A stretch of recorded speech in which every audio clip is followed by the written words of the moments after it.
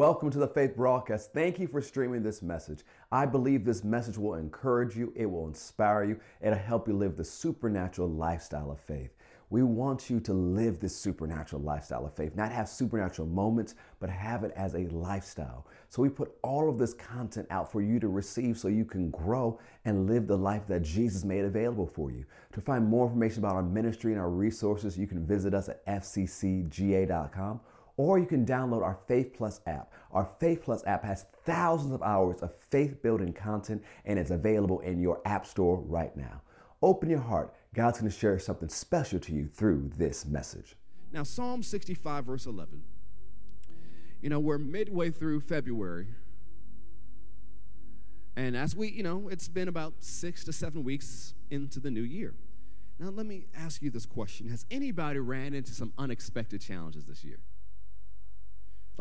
I did not see that coming. I was all excited and positive and amped and hyper about the new year, and all of a sudden, bam! Or all of a sudden, a sneak attack. Something that seems that you're not sure that you're going to be this positive about the year. You were really good on New Year's Eve and New Year's Day. Shouting, running, dancing, doing backflips. But now that we're mid-February, it's like, well, I don't know about this 2023 anymore. Does that fit anybody in here? Some unexpected challenges, some unexpected attacks. This message is for you, and it's called God is Still Good on the Battlefields of Life. God is still good on the battlefields of life. So say it with me. Say, God is still good on the battlefields of life. Come on, we're going to say it again. Put it in the chat if you're watching online. Say, God is still good on the battlefields of life. Because some of the goodness you've been expecting this year is going to show up on the battlefield. It would be good if it was just delivered by Amazon. It just show up. You don't got to do nothing. I'm just waiting on Jesus. Come on, deliver, deliver, deliver. Oh, I got a notification. I can see it on my phone. It is down the street. But sometimes the goodness God wants you to experience is on the battlefields of life. And you have to realize that God is still good even on the battlefield. So when we look at Psalm 65, verse 11, it says, you crown the year with your goodness. You surround the year with your goodness. So that means even during this year when you have to fight the good fight of faith, even this year when you have to resist the enemy, even this year when you have unexpected challenges, there is still goodness surrounding. And your paths drip with abundance. The path that God has you on is dripping with abundance. Say, my path is dripping with abundance. Come on, we're going to say it again. Put it online in the chat. Say, my path is dripping with abundance. Now, when we get to another verse in a moment, I want you to remember that there's still abundance on your path. Then he goes on and says, they drop on the pastures of the wilderness, and the little hills rejoice on every side. Go to Isaiah 51 with me. This is where we looked at last week, Isaiah 51. Isaiah 51.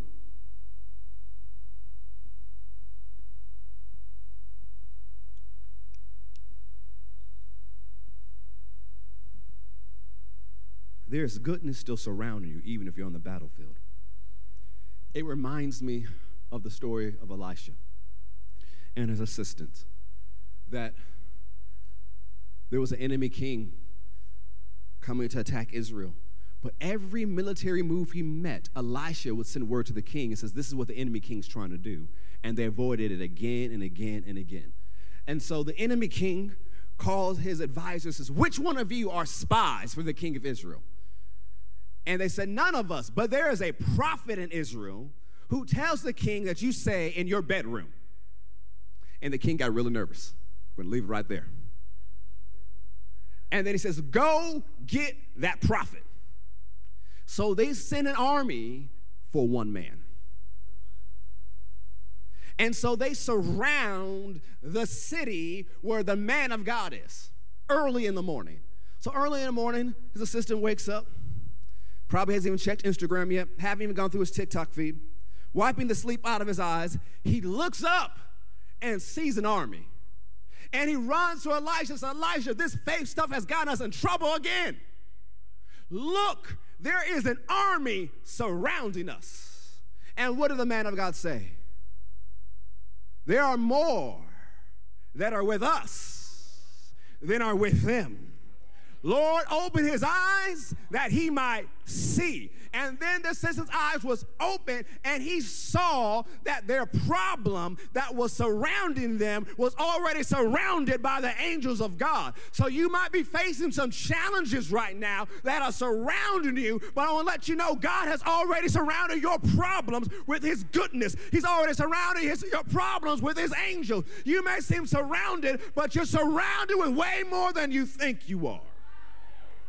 Your year is still crowned and surrounded by goodness, and your path is still dripping with abundance. So Isaiah 51 verse 1, listen to me, you who follow after righteousness. Anybody follow after righteousness in here? You who seek the Lord. Anybody that seek the Lord in here? He says, look to the rock from which you were hewn, the hole of the pit from which you were dug. Look to Abraham, your father, and Sarah who bore you. If you are a believer in Christ Jesus, you are the seed of Abraham. And we've already talked about the blessing of Abraham today. And it's yours by inheritance. It's yours because of how you were born again. You did not have to work for the blessing of Abraham. You got saved and got blessed. If you want to see how you look like in the Old Testament, look at Isaac. It says Abraham died and God blessed Isaac. It didn't say Isaac did anything to get blessed. He was just blessed because of who he was. And if you're saved, you're just blessed because of who you are. You are the seed of Abraham. So I'd like to say this way, I'm as much seed of Abraham as Isaac is. So I'm entitled to much blessing even more than Isaac is because I'm in Christ Jesus.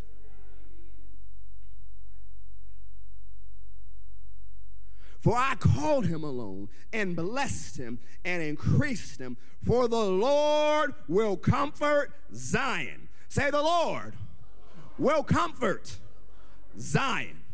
And we've already talked about how Zion, yes, it talks about the Israel and the Jewish people, but there's also another Zion.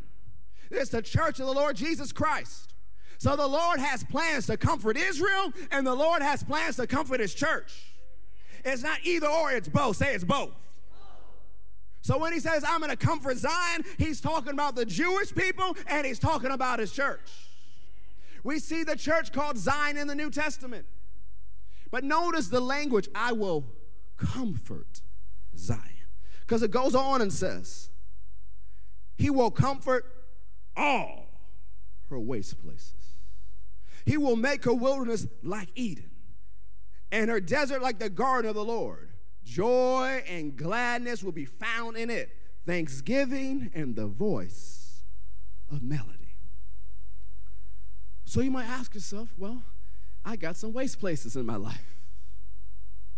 I got some wildernesses in my life. I got some unexpected challenges in this beginning of 2023. How is God going to comfort that? Well, I'm glad you asked. Go to John 14. John 14, look what it says here. John 14, starting with verse 16. Of course, all my notes are in the YouVersion Bible app as well as on the Faith Plus app under the Faith Christian Center section.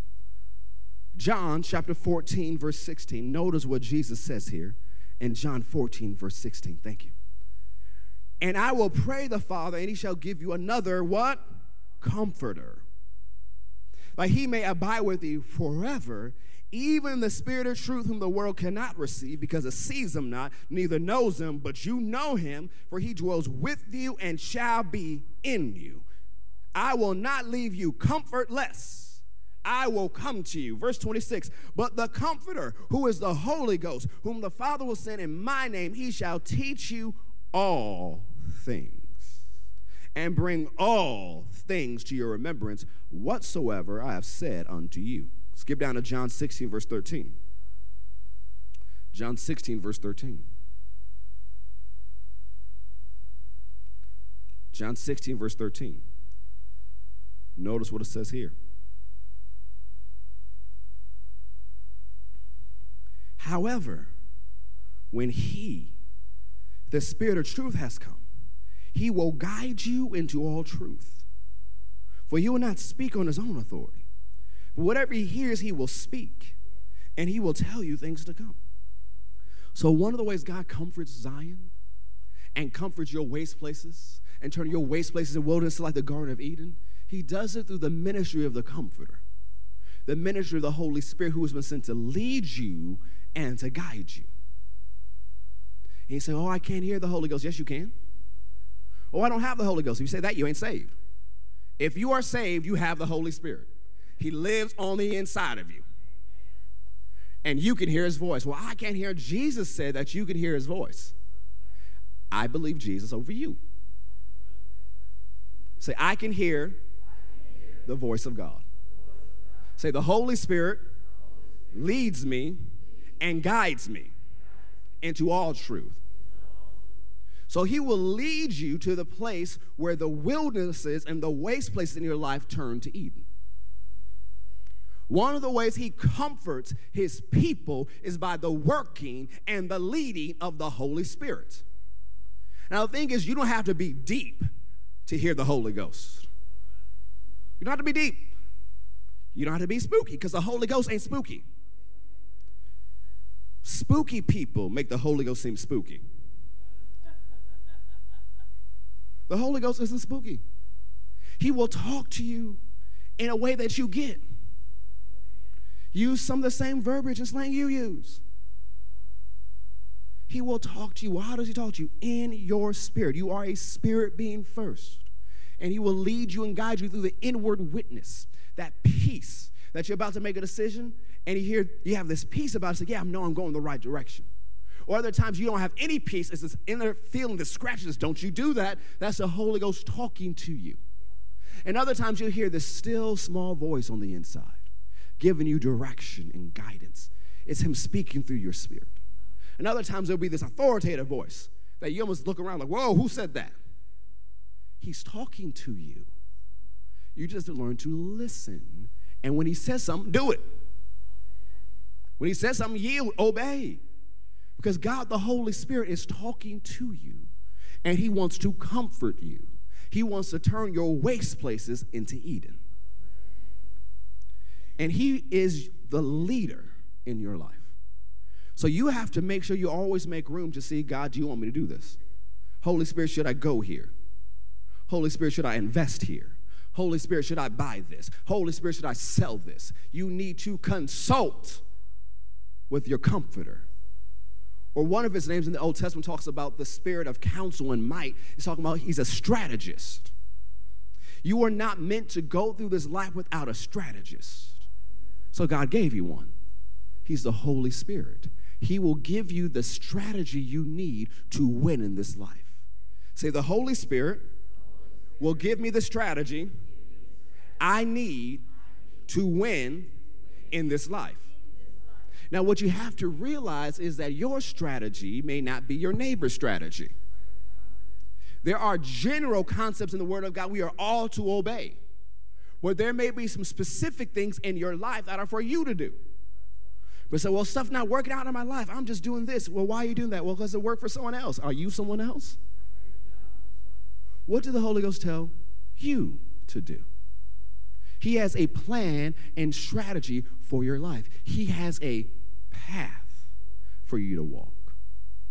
But you might say, well, my path is not dripping in abundance. Well, let's make sure that you're on your path, not somebody else. Because your path is dripping in abundance. But you have to let him lead you. You have to let him guide you. You have to let him be your GPS. Now, does anybody in here argue or debate with your GPS? Just come on, I'm one of those people. I'm one of those people. When it says it's going to take you this amount of time to get there, I'm like, that seems like a challenge. It's like, you sure you want me to turn right? Because I think if I go a little bit further and turn right. So I know some of us, we like to argue with the GPS, and that's your business. But just don't argue with the Holy Ghost. When he tells you to do something, do it. When he leads you somewhere, go. So how many agree if the Holy Ghost leads you somewhere, you should go? Let me see your hand. If you agree. If you're in the online, put it in the chat. Say, I agree. Come on, before we go on, let's look at all these hands. Everybody look around. Look at all these people who agree.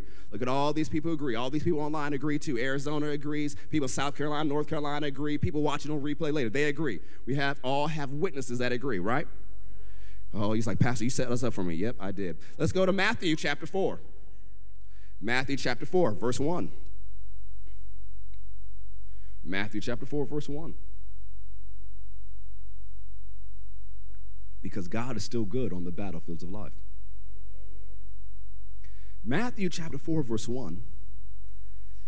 Then Jesus was led up by the Spirit into the wilderness to be tempted by the devil. The Holy Ghost led Jesus to a fight. Not just a demon, a principality, a ruler of wickedness in high places. He led him to go toe to toe with Satan at the beginning of his ministry. And I said, well, that's not a problem. Jesus is God. But remember what he said. He didn't operate on the earth as God. He operated as a man anointed by God. He laid aside his godhood privilege to come down and become a propitiation, our atoning sacrifice, to become the firstborn of many brethren, to set the example. So if Jesus is going to take on Satan, he's not taking him on as he would as the Son of God. He's taking him on as he's the Son of Man. Yes, he is the Son of God, but when he fights Satan, he's not using his godhood to do it. He's fighting from his anointed humanity, which means the way Jesus fought is the way you can fight. But I want you to see here the Holy Ghost led Jesus to a fight. Someone's like, oh, he's just lead us to the chill places. Just relax and kick back and skip through the flowers with Jesus. The Holy Ghost led Jesus to a fight. Go to Mark chapter 1. Let's look at it from another point of view. Mark chapter 1, look at verse 9. We're going to back up and see what happened right before the Holy Ghost led him. Because this word led, yes, it means to lead. It also means to lead up. It means to launch. And it means to bring to a higher place. So the Holy Ghost is bringing Jesus in his earthly ministry to a higher place. And what was that higher place? A fight. Ooh, I want to go higher. Sure. Just let him know there's going to be a fight. Mark chapter 1, verse 9. It came to pass in those days that Jesus came from Nazareth of Galilee and was baptized by John in the Jordan. And immediately coming up from the water, he saw in the heavens parting and the Spirit descending upon him like a dove. Then a voice came from heaven, "You are my beloved Son, in whom I am well pleased." Immediately the Spirit drove him into the wilderness. Now notice how Mark says it. Drove. That means he was compelled. It wasn't just like a light lead. It was a strong lead. And Jesus, get up, go. Get up and go fight. Notice what's this next. And he was there in the wilderness 40 days, tempted by Satan, and was with the wild beast, and the angels ministered to him. Some of y'all can't go to the woods because you don't even like the squirrels running around. But those aren't the wild beasts. These are the wild beasts in the deserts and the wilderness of the Middle East. There's some lions out there. There's some dangerous things out there. And that's where the Holy Ghost led Jesus.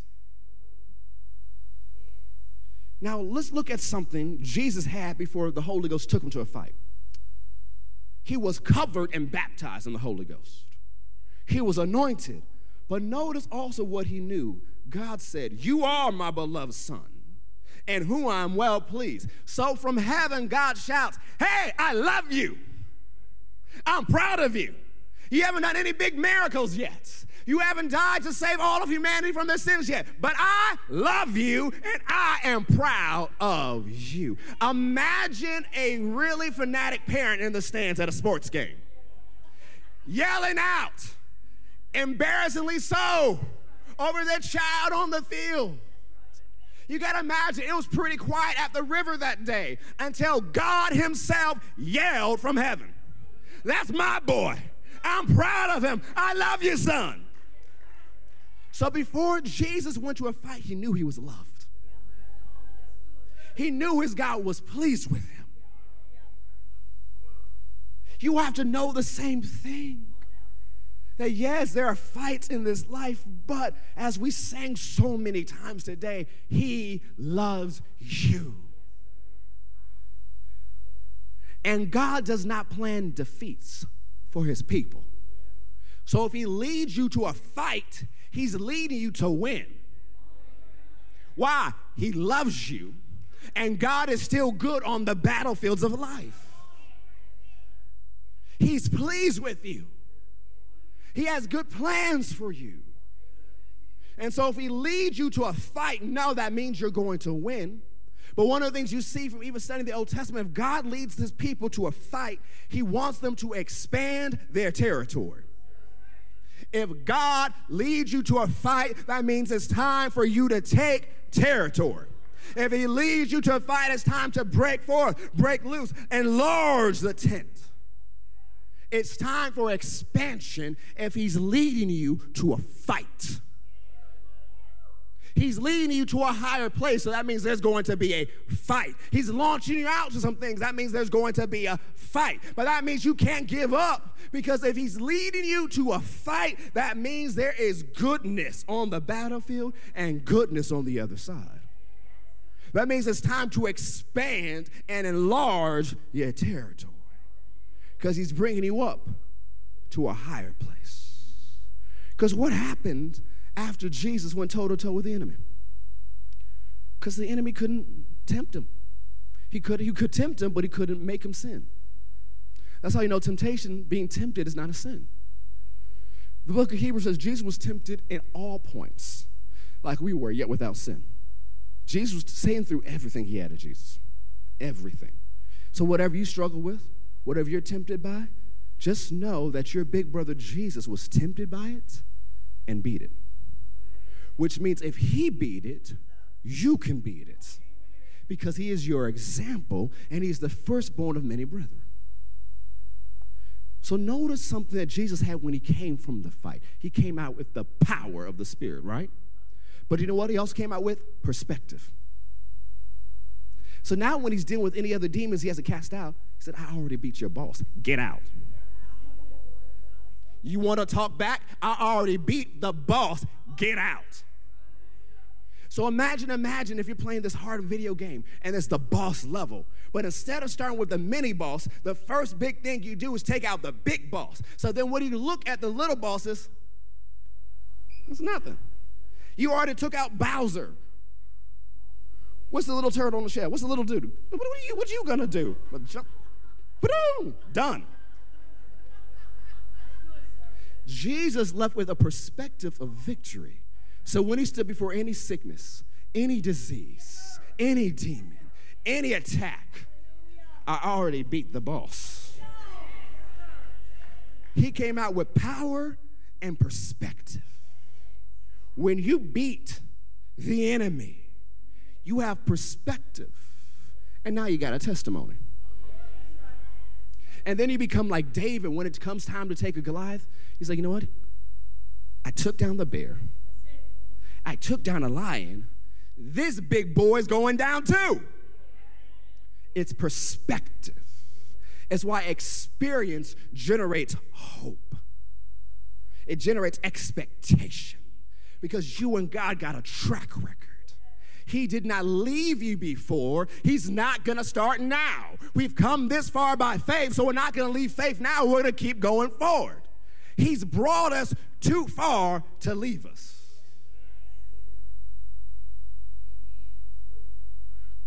Go with me to Psalm 23 and talk more about the leading of the Lord, because this is how he will comfort us. We understand that God is still good on the battlefields of life. Say, God is still good on the battlefields of life. Let's look at Psalm 23. Got some more to show you. So we see he led Jesus to a fight. But we also see he didn't come from the fight empty-handed. Psalm 23, verse 1. The Lord is my shepherd. I shall not want, or I shall not lack. He makes me to lie down in green pastures. He leads me beside the still waters. He restores my soul, my mind, my will, the control center of my emotions. He leads me in the paths of righteousness for his name's sake. Yea, though I walk through the valley of the shadow of death. Well, why would you walk through that dark place? Because he's led. He says, I'm leading you through these paths for my name's sake. And sometimes the path he has you on is a path to a fight. Sometimes the path he has you on will go through the valley of the shadow of death. But remember, even if you're in the valley, your path is still dripping with abundance because it's still his path. And while you're there, remember, this ain't Peter Pan. When's the last time my shadow hurt you? You're in the valley of the shadow of death. You may be able to look to the left, to the right, to the east, and the west, and you see death, but you're only in its shadow. So what do? You keep moving down your path.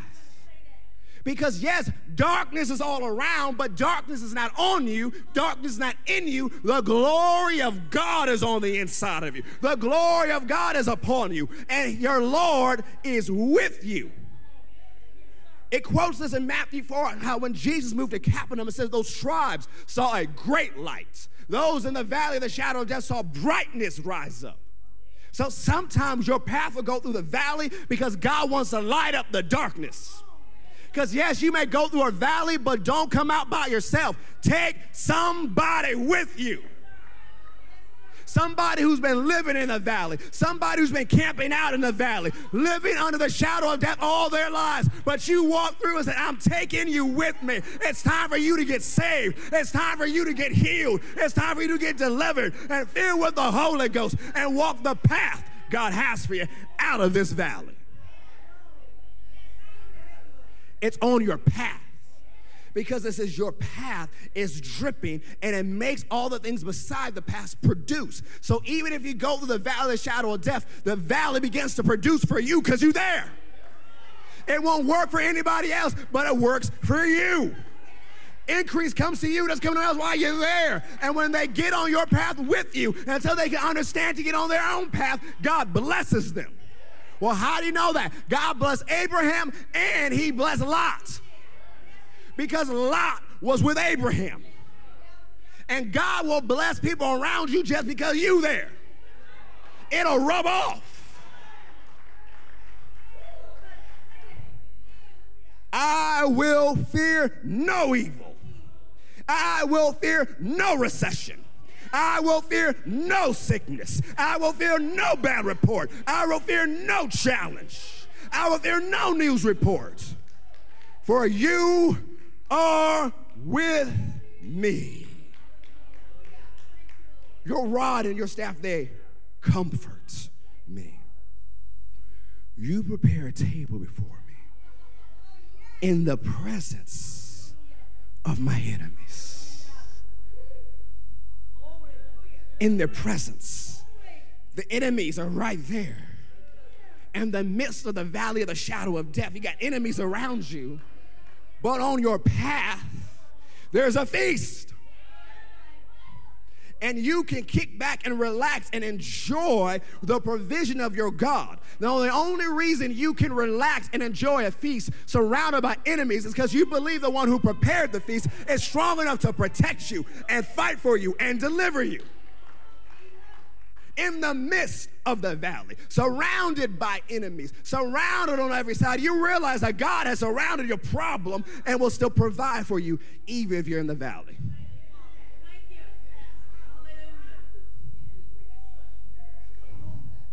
You anoint my head with oil. My cup runs over. I have more than enough. You see, think about it this way.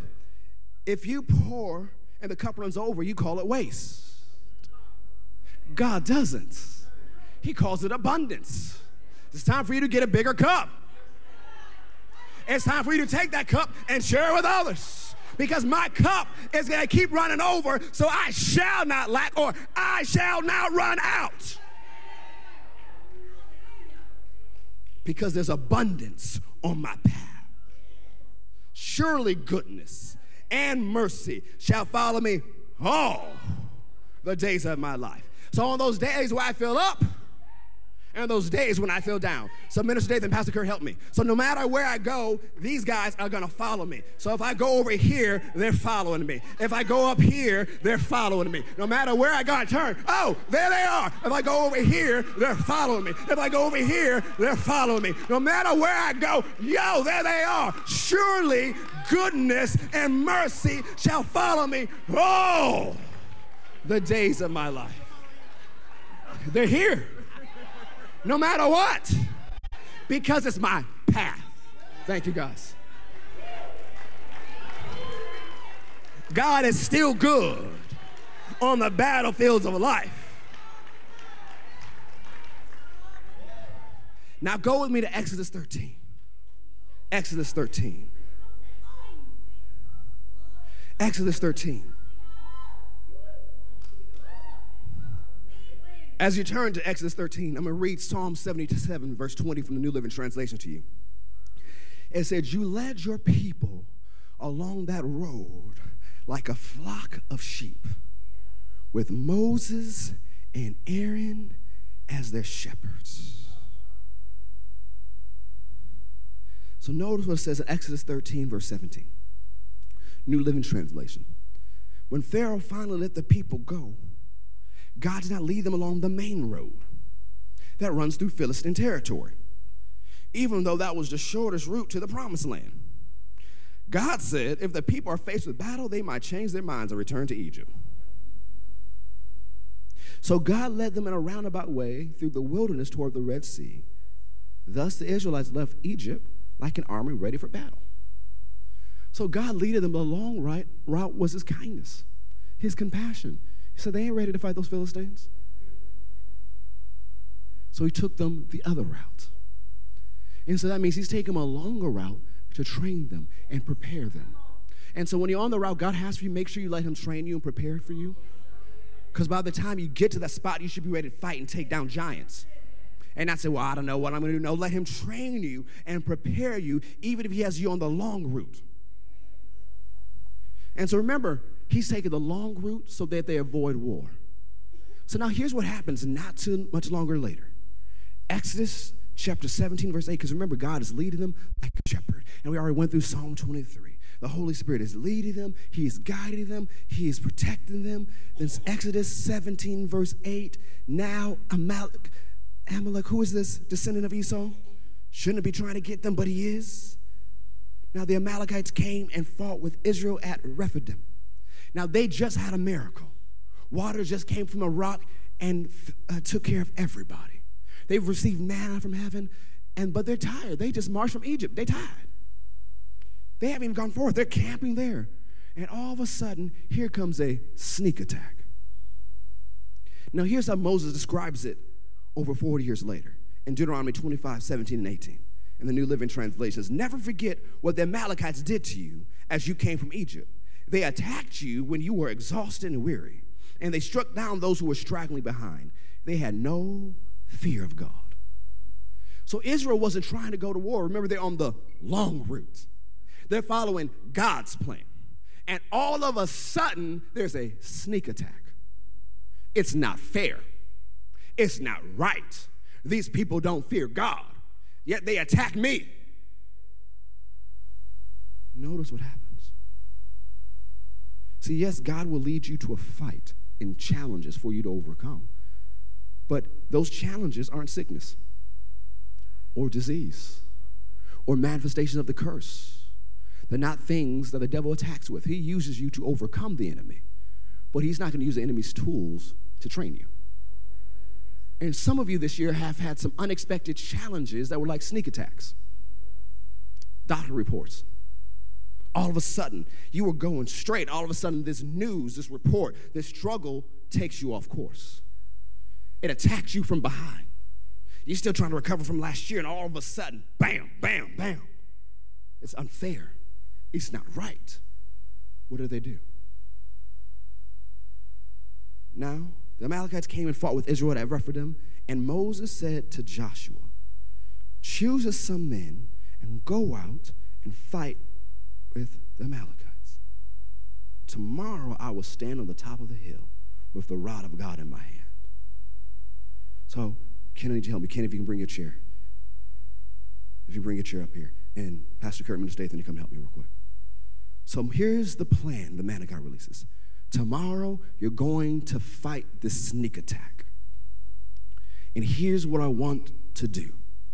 Joshua, you pick the people who are going to fight, and tomorrow, I'm going to hold up my hand with the staff of God in my hand. What does the staff represent? The anointing. It's how Moses did all the miracles, so you can put that right there for me. And so the battle begins early in the day, right? You can turn it towards them.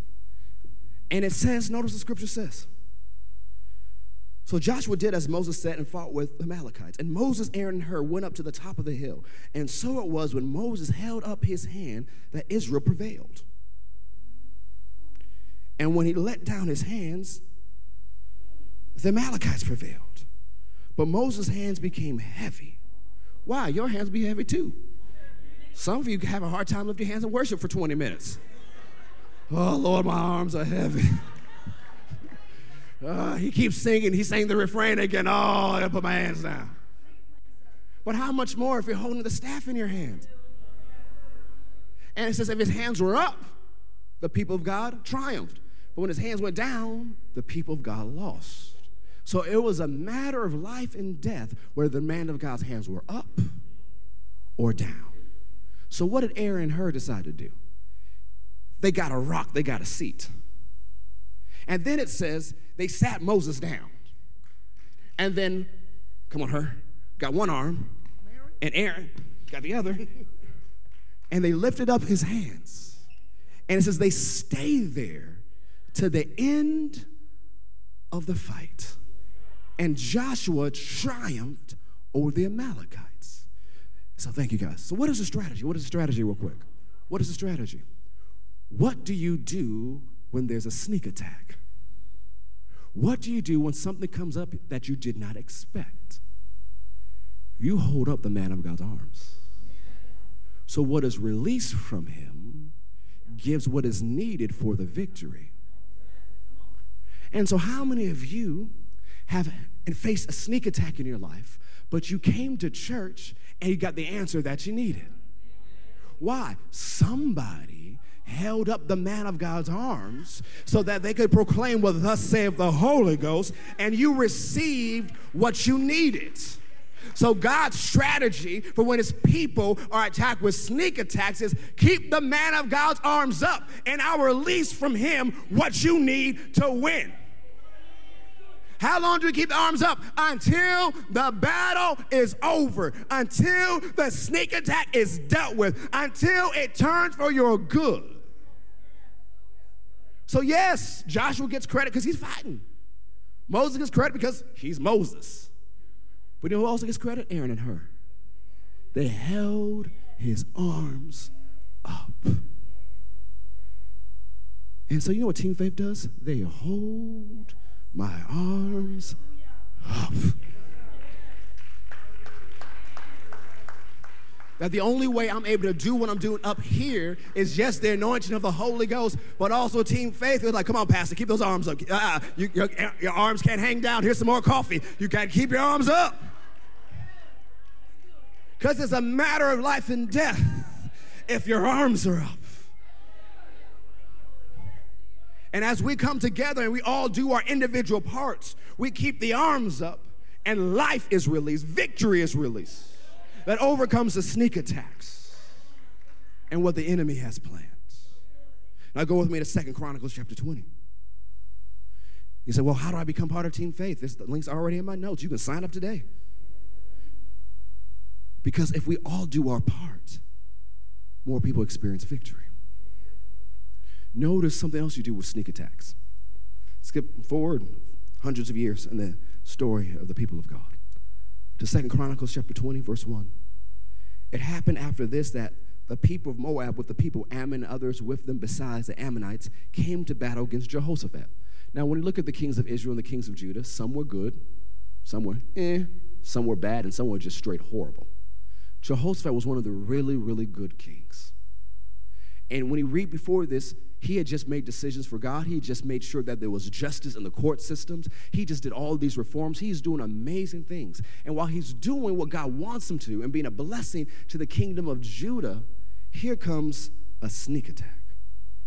And they say, a great multitude is coming against you from beyond the sea, from Syria, and they that are in Hazazon Tamar, which is in En-gedi. And Jehoshaphat feared and set himself to seek the Lord and proclaimed a fast throughout all Judah. So Judah gathered together to ask help from the Lord. And from all the cities of Judah, they came to seek the Lord.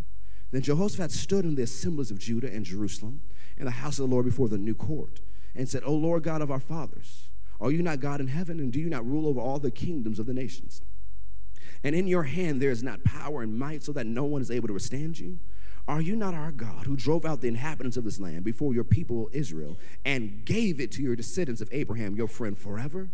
And they dwell in it and have built you a sanctuary in it for your name, saying, if disaster comes upon us, sword, judgment, pestilence, or famine, we will stand before this temple in your presence, for your name is in this temple, and cry out to you in our affliction, and you will hear and save. And now here, so notice what they did. Before they even get to the problem, they remind God of his word. They remind God of his promises. And as they get to this spot, notice what happens next. The people of Ammon, Moab, and Mount Seir, whom you would not let Israel invade when they came out of the land of Egypt, but they turned from them and did not destroy them. So God, you said we couldn't touch their land. You could not touch the descendants of Lot and Esau. You told us we couldn't go into their territory. But look what they did. All these centuries later, they've now gathered together to take us out. Here they are rewarding us by coming to throw us out of your possession, which you have given us to inherit. O our God, will you not judge them? For we have no power against this great multitude that's coming against us, nor do we know what to do. But our eyes are upon you. Now all Judah with their little ones, their wives, and their children stood before the Lord. Then the Spirit of the Lord came upon Jehaziel, a descendant of Asaph, in the midst of the assembly. And he said, listen, all of you of Judah, and you inhabitants of Jerusalem, and you, King Jehoshaphat, thus says the Lord to you, do not be afraid, nor dismayed because of this great multitude, for the battle is not yours, but God's. Tomorrow, go down against them. I'm going to tell you where they are. They're at the ascent of Ziz, and you will find them at the end of the brook before the wilderness of Jeruel. You will not need to fight in this battle. Position yourselves, stand still, and see the salvation of the Lord who is with you, O Judah and Jerusalem. Do not fear or be dismayed. Tomorrow go out against them, for the Lord is with you. So notice what they did. Because the strategy before is to hold up the arms of the man of God. That was the strategy for that moment. So they come before God to get the strategy for this moment. And what was the strategy? Go down and meet him. Position yourselves and get ready to see something. It's important to get your strategy. And so that's what they do. They all begin to bow down their face and worship. And they began to praise God. Why? They believed. Now, if they didn't believe, they would have said, shut up, prophet. You know they believed because they responded with worship and praise with loud voices. And then the next morning, what do they do? Hear me, the king says, O Judah and you inhabitants of Jerusalem. Believe in the Lord your God, and you shall be established. Believe his prophets, and you shall prosper. And when he had consulted with the people, he appointed those who should sing to the Lord and who should praise the beauty of holiness. As they went out before the army, they were saying, praise the Lord. for his mercy endures forever. So they said, well, God says we're not going to fight. We just go down and meet them. We believe God, so let's put the praise team up front. You might say, oh, the praise team up front? It might be a low day in choir rehearsal that day. It's like, I don't know if I feel called to sing today. Oh, Lord, I need a rest. The Lord's calling me to rest. Now, but the thing is, because a lot of you know the end of the story, who was the first to the spoils? The praisers. The first to get the spoil were the one who were praising. It says, praise the Lord for his mercy endures forever. Or, hallelujah. Ki tov, ki leolam asto. Hallelujah. For his mercy endures forever. As they began to say, as they began to sing, as they began to praise, the Lord set ambushes against the people of Ammon and Moab and Mount Seir, who had come against Judah, and they were defeated. For the people of Ammon and Moab stood up against the inhabitants of Mount Seir to utterly kill and destroy them. And when they made an end of the inhabitants of Seir, they helped to destroy one another. So when Judah came to a place overlooking the wilderness, they looked toward the multitude, and there were their dead bodies fallen on the earth. No one had escaped. When Jehoshaphat and his people came to take away their spoil, they found among them an abundance of valuables on the dead bodies and precious jewelry, which they stripped off for themselves, more than they could carry away. And they were 3 days gathering the spoil because there was so much. It took an entire country 3 days to gather stuff. How much stuff does this armor bring? 3 days worth of gathering. And on the 4th day, they assembled in the valley and they blessed the Lord. They renamed that valley the Valley of Blessing.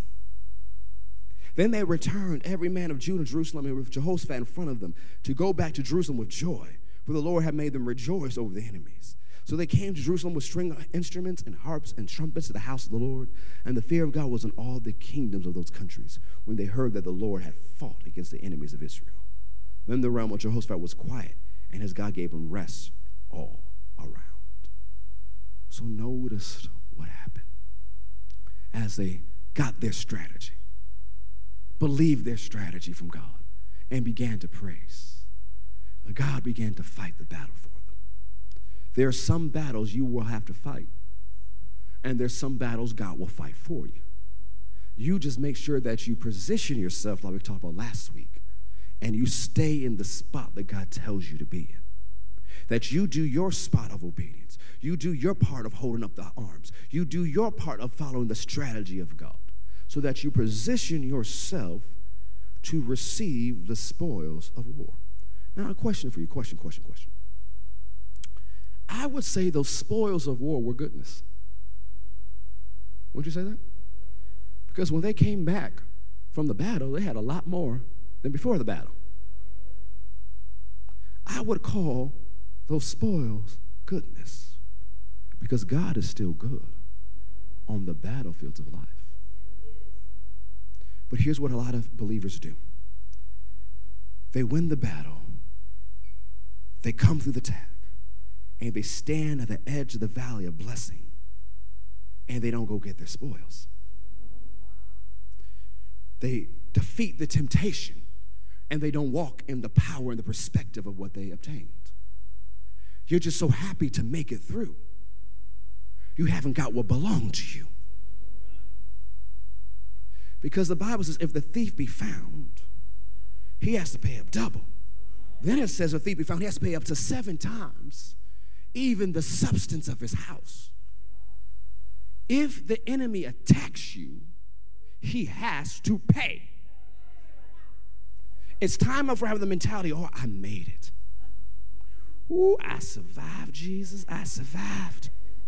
I'm just so thankful to see another day. Be thankful to see another day, but get paid for what you went through. My question to you today is, have you left something in the valley? Have you left some spoils of war? Have you left some goodness on the battlefield that you went through in the last couple years? You made it through. Ooh, you so glad to be in 2023. But did you get the recompense that belongs to you?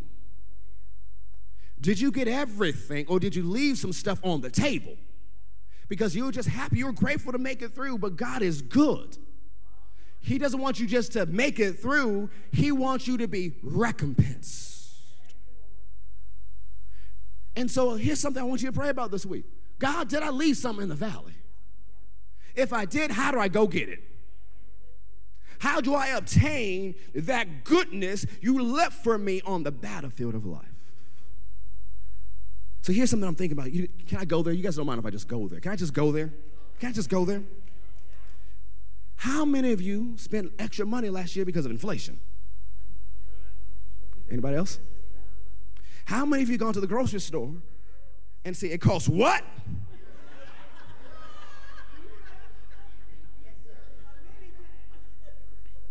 How many of you had to make some decisions in your family or your business because you had to spend more on eggs or whatever? Do you think it's God's plan for you always to pay more? So here's what I'm believing for us as individuals. Because I'll just say it bluntly, individually as families, we all went through it. And guess what happens when the individuals and families of the church go through it? The church as an organization goes through it. So we either just go through it and say, ooh, we made it. Oh, they said the prices have stopped going up. Oh, thank God. Don't know when they're coming down again, but they said they stopped going up. So we either just go, whew, or we start releasing our faith and demanding recompense. We don't demand anything of God. We demand of the thief, of the enemy. We're not mad with flesh and blood. We don't hate nobody. But there is a principality and power. There is a ruler of darkness. And we use our authority and says, give up what you owe. Let's take it a little bit further. Some of you have these medical issues and you made it through. You're just so glad to be in remission. You're so glad to be on the other side. But what did you pay for all those medical bills? You went through this financial challenge and you had to put some stuff on credit card. You had to pay all this interest. And so you made it through, but you got some bills. You got some baggage from the attack. I'm telling you that there is a strategy from God to get all those things paid for and jump out into your abundance. Because if you don't want it, that's fine. But I'm believing for us as individuals and as families and as a church to make up for what we went through last year. I'm not just happy to go through, ooh, we made it to another, oh, Minister Dave, we made it to 30 years. Oh, my God, we're about to make it at 30. No, sir. I'm ready for increase. I'm ready for abundance. I'm ready to prosper on the level that it just don't make sense. Those prosperity people, yeah, ain't those broke people, but those prosperity people. Oh, you one of those prosperous people? Yes, it's better than me, those broke people.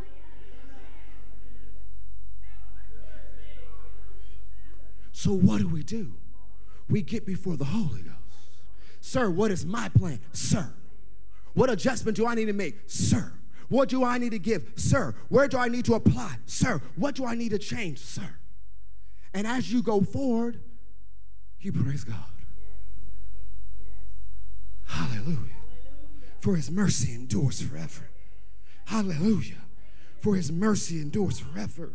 God is still good on the battlefields of life. Hallelujah. For his mercy endures forever. I'm expecting recompense. Because some of the goodness God has for you this year is recompense. Too many things have been stolen from you. It says in the New Testament, not the Old Testament, the New Testament, it is a righteous thing with God to trouble those who trouble you. So you don't get mad at anybody. You forgive everybody of everything, and you step out the way and says, Jesus, go for it. Because it also says, this is why you can't get mad at wicked people who prosper. Because it tells you in Job and in Proverbs, he's given them a ministry. He's given them a job to heap up silver as the dust, for God to take it and give it to those who are good in his sight. That God is still planning on wealth transfers. I remember listening to just business podcasts over the last couple of years, and it's the most time I've heard people talk about wealth transfer outside of the church. They said the greatest wealth transfers happen. These are people in secular arenas that there's a wealth transfer. And we've been talking about it since the 90s. Even before then. So you have to position yourself to receive. Because you know what happens if the body of Christ really steps into it? The biggest superpower on earth will be the body of Christ. Imagine the GDP potential of believers who actually walked in this. He has more. I said, Pastor, you said some big things on purpose. Wow, I'm challenging your faith. It's time for you to believe for more. It's time for you to believe on a higher level. It's time for you to believe that God will recompense you. God will restore you. God will grant you harvest. And not what was stolen from you. What was stolen from those who came before you.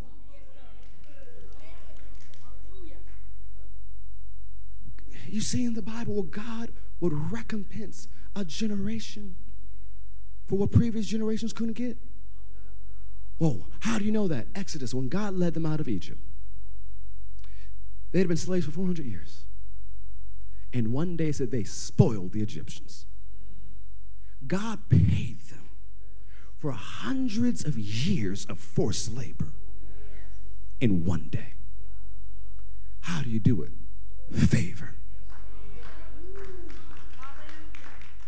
You have to walk in the divine favor of God, expecting the wealth transfer, expecting good things to happen to you. People don't have to like you to bless you. They don't have to know, I don't know why I'm doing this. I don't even like you. They might have some colorful metaphors and language as they bless you. It doesn't have to make sense. They don't have to like you. Your job is to do what the Holy Ghost told you to do and position yourselves so God can get to you what he wants to get to you. Arise and shine, for your light has come. The glory of the Lord has risen upon you. If you're in the valley of the shadow of death, you're the brightest thing in that valley because Jesus is with you. Do not be afraid. Do not be dismayed, for the Lord is with you wherever you go. And you know what happened near the end of Moses' life? As they're trying to get to where God wants them, people just started coming out and fighting them. And then Moses just beat them. Then one of these last major battles, there's a king by the name of Og. And he was a giant king. He was the last of the giants of that area. And his bed was over 13 feet tall. And he's the king. And he comes out leading his army to battle. So here's this 120-year-old Moses with his staff and with his sword. And it says Moses took out the giant. Stop saying you're too old. He has some giants for you to take down. One of the reasons why we're doing some new things for our ministry for 55 and up, because you ain't old, you just seasoned. And you got some maturity and some wisdom and some giftings and some anointings you have to pass down to the younger generations so they can rise up in faith. If there's breath in your body, God is not done. There's some more places he's going to lead you because there's some giants you got to take down. There's some strongholds that have to fall. Well, they only fall when the people of God stand up and march forward. So you fight the good fight of faith. As it says in 1 Timothy 1:18, you take the prophecies spoken over you and you wage a good warfare.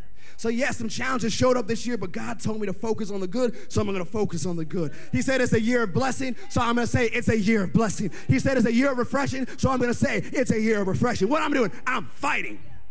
I'm fighting the challenge. I'm fighting the sneak attack. I'm putting what God said in my mouth because I refuse to believe anything else. I refuse to give in to fear. I refuse to give in to the lies of hell. Because guess what? If the lies of hell are picking up, you're getting closer. Why would they put more effort if you were far away from a breakthrough? When all hell breaks loose, keep going. He's scared of you. Do you want to talk about the ministry of Jesus when he walked in towns? He said the demons would cry out. Before he looked their way, we know who you are.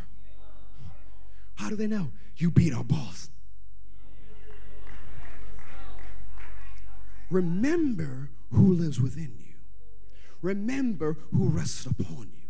So you may walk in some situations and people start twitching. Don't be bothered by it. All of a sudden, people just acting up. Don't be bothered. Remember what you got. And the thing is, the door opens. You want me to help you with that? I can take care of that. You can't sleep. You're tormented at night. I can take care of that. You're tormented. I can take care of that. You're harassed. I can take care of that. You're having trouble healing from decades ago, I can take care of that because my boss beat that problem's boss millennia ago. Because then it said, when Jesus died and descended into the depths, he threw off principality. He threw off powers. He made a show of them openly. He marched them down through downtown eternity, showing I've kicked every single demon tail. Every demon is subject to the name of Jesus. Every demon is subject to the power of that name. At that name, every knee shall bow. At that name, every tongue shall confess that Jesus is Lord to the glory of God the Father. And guess what? He gave you the right to use that name. So whatever surprise challenge has popped off this year, whatever sneak attack, I'm here to remind you that God is still good, even on the battlefields of life. I've come like the prophet of old, who in his dream began to prophesy, and the winds of the Holy Ghost went in and caused the bones to come together, the sinews to come together, the muscles to come together, the flesh to come together, and all of a sudden an army stood up, ready to march the dude. So I don't know if you feel like you got a bone there, muscle here, muscle there. But right now, the Holy Ghost is moving, putting you back together again so that you can march on to do what he's called you to do. Your best is yet to come. You haven't seen anything yet. So you get his strategy this week. You find out what you left on the table. You get his wisdom on how you can get it back. You put your faith out for recompense. You put your faith out for restoration. You put your faith out for influence. And you keep focusing on the extreme goodness of God. And that is what you'll see. So, army of God, stand to your feet.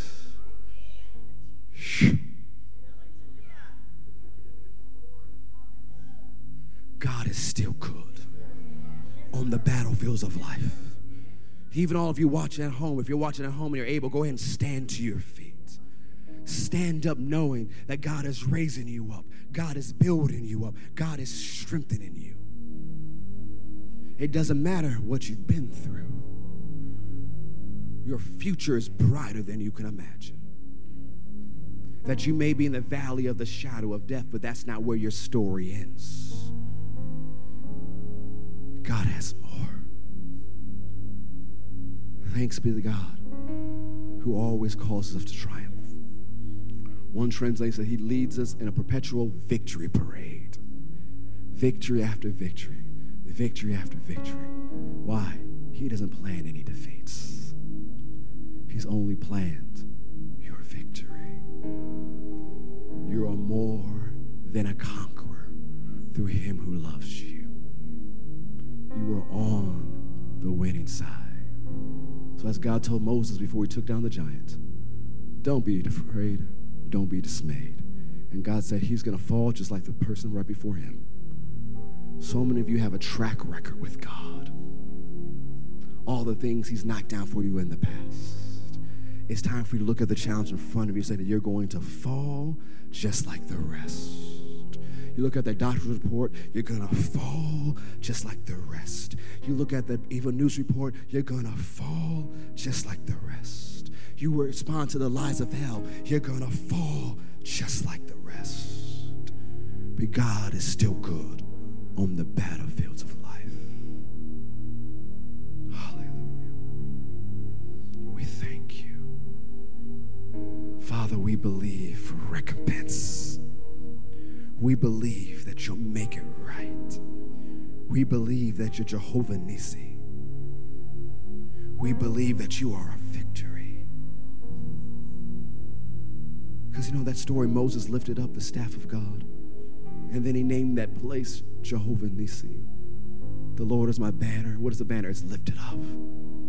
Lifted up in victory.